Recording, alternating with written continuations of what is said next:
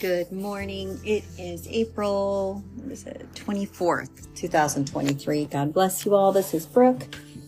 And I am just coming today. The Lord is just speaking on my heart. So Father, I just thank you for the Holy Spirit, for pouring out the Holy Spirit and giving to each and every one of us the ability to hear what you're saying, particularly in this time, Father. I just know that everyone listening and everyone right now in the kingdom has been designed for this specific time. And it's so exciting. There is so much going on. The Lord has been speaking to me specifically about surrender and what it means to lay down our life for Him.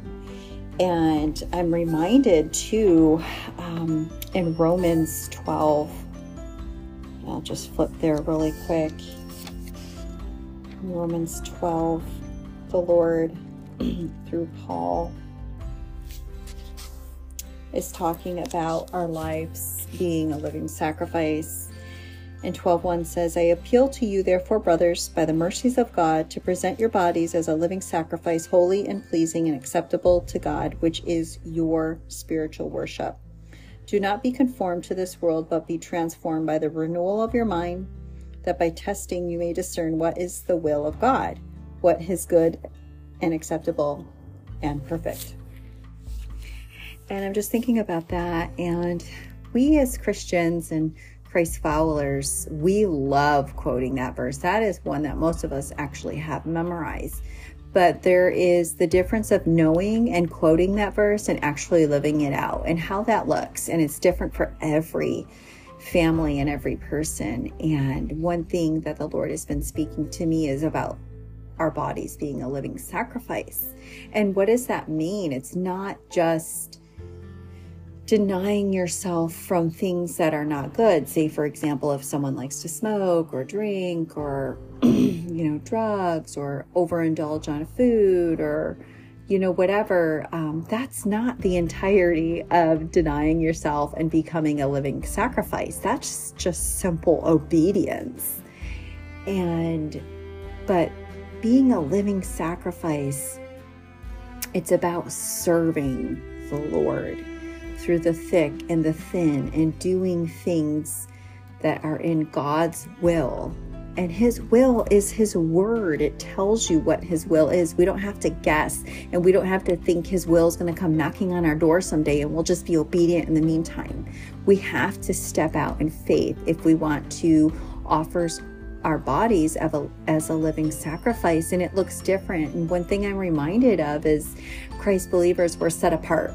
So if our walk looks similar to someone, say our neighbor who's a non-believer, but we look similar, meaning like we have the same patterns in our family, we have the same traditions that they do, we have the same schools that our kids go to, we have the same, like everything kind of looks the same. How are we being set apart? Is it just in thought? Is it just by being this obedient, on Sunday morning they're watching a football game and I'm going to go to church? Is that what being set apart is? No, that's not. That's not a living sacrifice. And I've been really thinking about this a lot lately in just my own walk. And in Luke 9:57, the cost of following Jesus. As they were going along the road, someone said to him, I will follow you wherever you go. And Jesus said to him, foxes have holes and birds of the air have nests, but the Son of Man has nowhere to lay his head. To another he said, follow me. But he said, Lord, let me first go and bury my father. And Jesus said to him, leave the dead to bury their own dead. But as for you, go and proclaim the kingdom of God.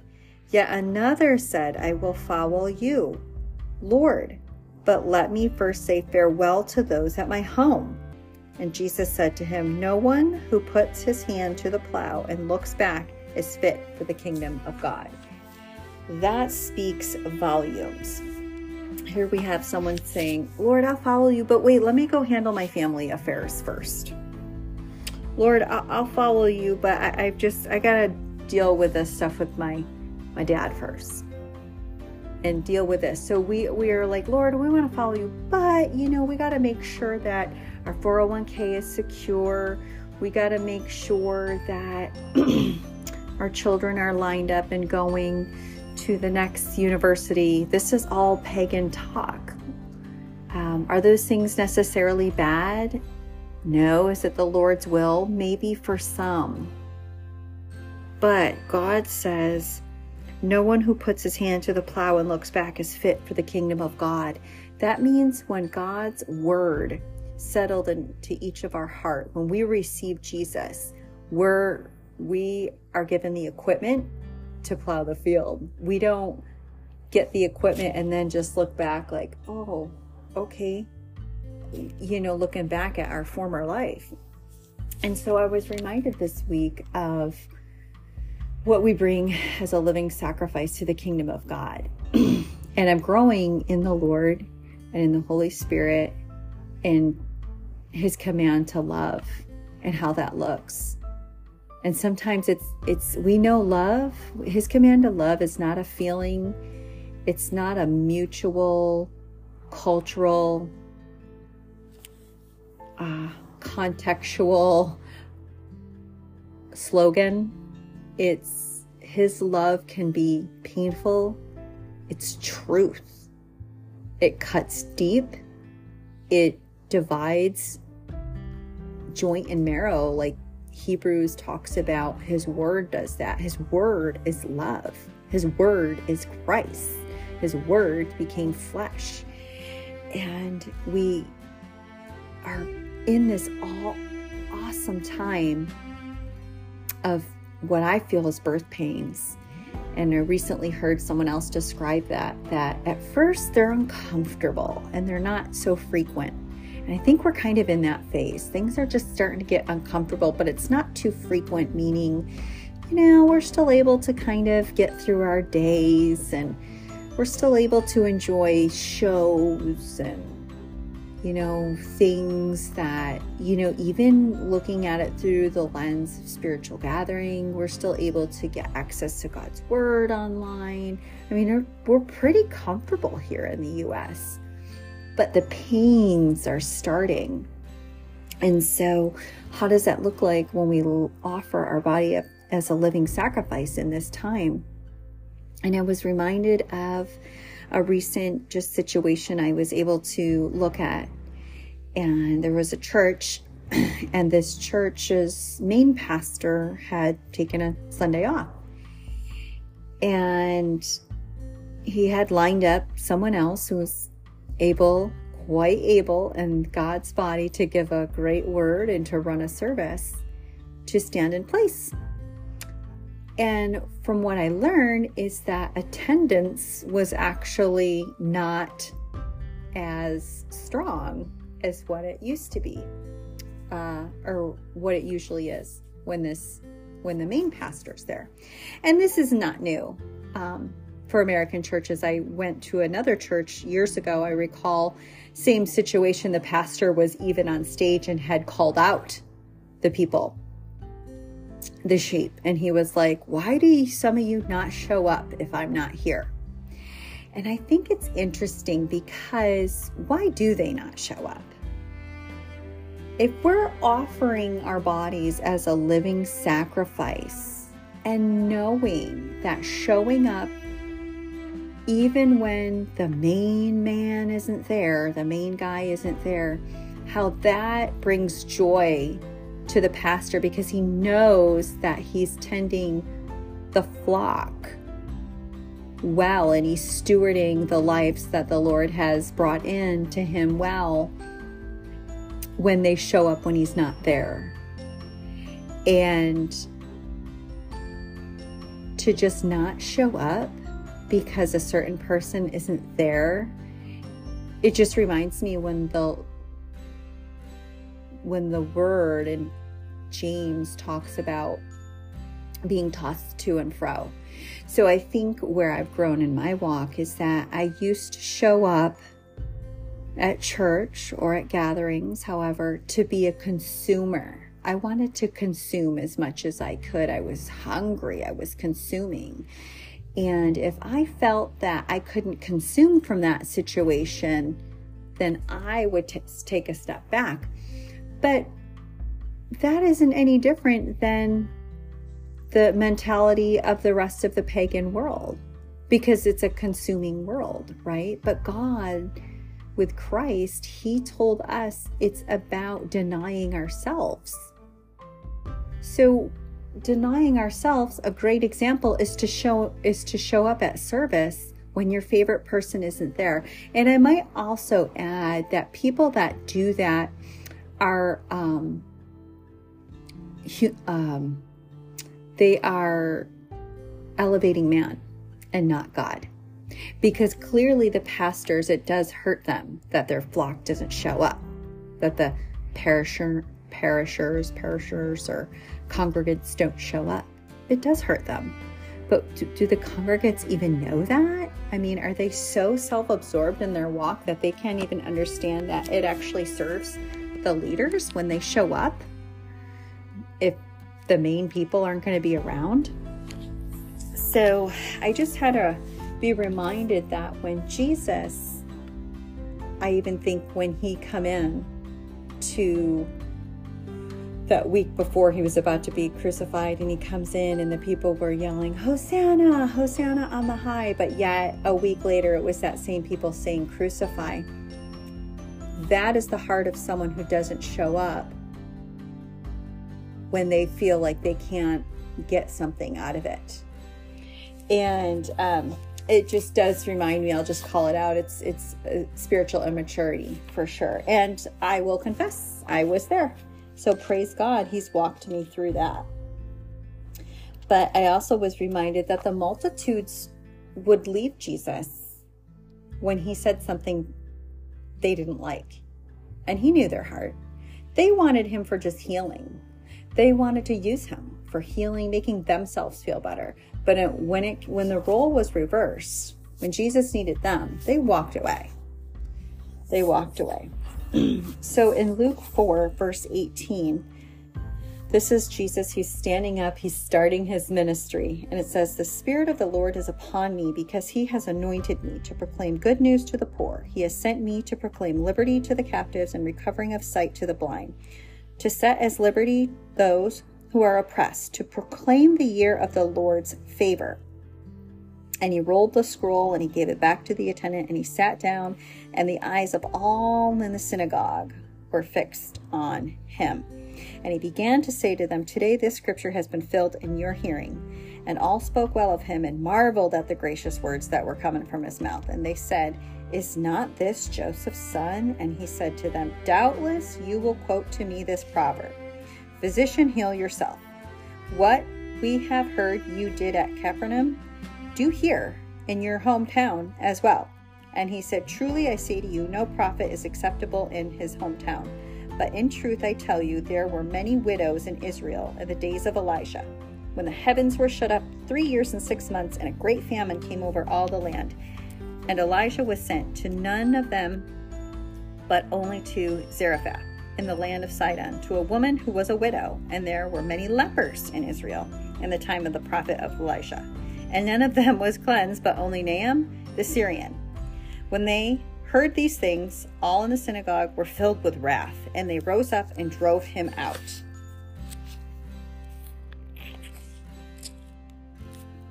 They drove him out of the town, brought him to the brow of the hill on which their town was built, so they could throw him down the cliff. But passing through their midst, he went away. Jesus left them even in the middle of them. And I just find this amazing because he's calling out their heart posture. He's saying, yeah, look, when there was a famine, there was only one who the prophet went to, because the rest of them had such a ugly heart. And just think of it like a spiritual famine. And even the lepers, those who are unclean, who are full of sin and have not repented. Only one got healed. So Jesus don't need a lot, because he knows the masses will leave. He knows the masses will leave. And that's why he sent the Holy Spirit. He's like, I've got to go, but the the one who comes will be better. And so the Holy Spirit is what keeps us. But if we're walking without the Holy Spirit, if we're letting other spirits lead us that are demonic, that are antichrist, like antichrist themes, antichrist ideas, anything that opposes the Holy Spirit, then we are choosing to walk away from the Lord. And we're just like those people that don't want to show up on a Sunday morning. Because again, we've got this consuming mindset. So Luke chapter 7, verses 31 to 35. And as you wish that others, here we go. Okay, 31. To what then shall I compare the people of this generation? And what are they like? So again, we are the people of this generation, right? Because it's just this time that we're in. They are like children sitting in the marketplace and calling to one another. We played the flute for you and you did not dance. We sang a dirge and you did not weep. For John the Baptist has come eating no bread and drinking no wine, and you say he has a demon. The Son of Man has come eating and drinking, and you say, look at him, a glutton and a drunkard and a friend of tax collectors and sinners. Yet wisdom is justified by all her children. So we can see that when you just are serving yourself, but you have this false humility in Christ, you're going to look at the actual works of the Lord and what he's doing, and you can't even see what's going on. They looked at Jesus and they're like, oh, you say you're king, but you're sitting with tax collectors and sinners? Jesus didn't come. He didn't come for the well. He came for the sick. And that's the whole point. That's the irony, is by skipping a service, you're sick. Unless you're physically sick. But if you just look at it like, oh, he ain't going to be there, I'm going to jump ship and go somewhere else, being tossed to and fro, you better pray for some spiritual foundation. Again, Luke 8. All these, there's just more and more and more of this. But Luke 8:13, and this is the purpose of the parables. And the ones on the rock who are those who, when they hear the word, receive it with joy. But these have no root. They believe for a while, and in time of testing fall away. Now, isn't that a little bit of a test? Pastor doesn't show up and you're not coming to church. It's a little bit of a test. And I'm not trying to pick on anybody, but we're called to sharpen each other. We are called to judge each other righteously. Okay, the Lord deals with the unbeliever, but for the believers, we have the brethren to love each other. And sometimes love is calling each other out. But there has to be a humility to think, I don't like the way that sounds. I don't want to agree with it, but maybe I'll take it back to the Lord and sit with it and ask the Holy Spirit to reveal, is that person talking out of strife, or are they talking from what the Holy Spirit is saying? Okay, so we can see that when people, they have this joy, but there's a testing, and then it just completely goes away. And as for what fell among the thorns, they are those who hear, but as they go on their way, they are cloaked by the cares and riches and pleasures of life, and their fruit does not mature. As for that, in the good soil, they are those who, hearing the word, hold it fast in an honest and good heart, and bear fruit with patience. Remember, our Lord is patient and long-suffering. He goes through a lot of things. He sees, I can't even imagine the souls he sees that are perishing for lack of knowledge, and how that must discourage him. But he shows up every morning. Every morning we can wake up and be like, thank you for showing up today, Lord. I messed up yesterday, but you showed up today. And Lord, you know, I could even mess up today. And you know what? You're still going to show up for me, because I could even mess up today. So my prayer is that we need to grow up in the spiritual body of Christ. We just don't have time to be playing these church games. The Lord 2020 was a shift. He is doing things in the body of Christ, and he is sifting out the people who are really for him, who are people that can deny themselves and hold up their cross, who are people that and Revelation 12:11 that talks about they overcame Satan by the blood of the Lamb and their testimony of Jesus. And they did it not unto their death. So they did it, death was I guess I could be saying that wrong, but death was a relevant point, physical death. Their spiritual truth is what mattered. Their spiritual roots is what mattered. And so I think the bigger conversation is if we're not showing up to a service, whether it's a home service or a home group or a small gathering in a building or a large, if we're not showing up because someone isn't there, we really should be fasting and praying about where our walk is with the Lord. It's time to transition from consumption, from a consumer, to serving the body. And you would be surprised that in your service, there is so much filling that you have yet to obtain because you haven't served yet. If we've been in a church setting for 10 years and you haven't done any service of any sort yet, what are you doing for the body? What are you doing? I tell you, these days ahead, they're not going to be any easier. And I know some people don't want to see it that way. They want to see like, oh, things can just be evil right now. But, maybe God will just shift things for 100 or 200 years and then evil will come again. Because the way I read the word is that the days get darker, the love of many grow cold, that young people become disobedient towards their parents. There's lawlessness that abounds. Those are the days. And some people will say, well, it's always been like that. No, it hasn't. Not to this scale. I would pray for sharpened discernment. We've had, even just speaking, centric to American culture, the laws that have been passed now are just, there's so many spiritually conflicting laws that are now legal. So it has not been, I heard someone try to say that it was, this was just like that during the 70s and the sexual revolution. No, it wasn't. It wasn't. We didn't have the mass amount of shootings and killings and school things, and no, it wasn't. And so we need to just get our head out of the clouds and see what's going on and see what God has for you to do in this time. And it certainly isn't jumping ship around from church to church to get yourself fed.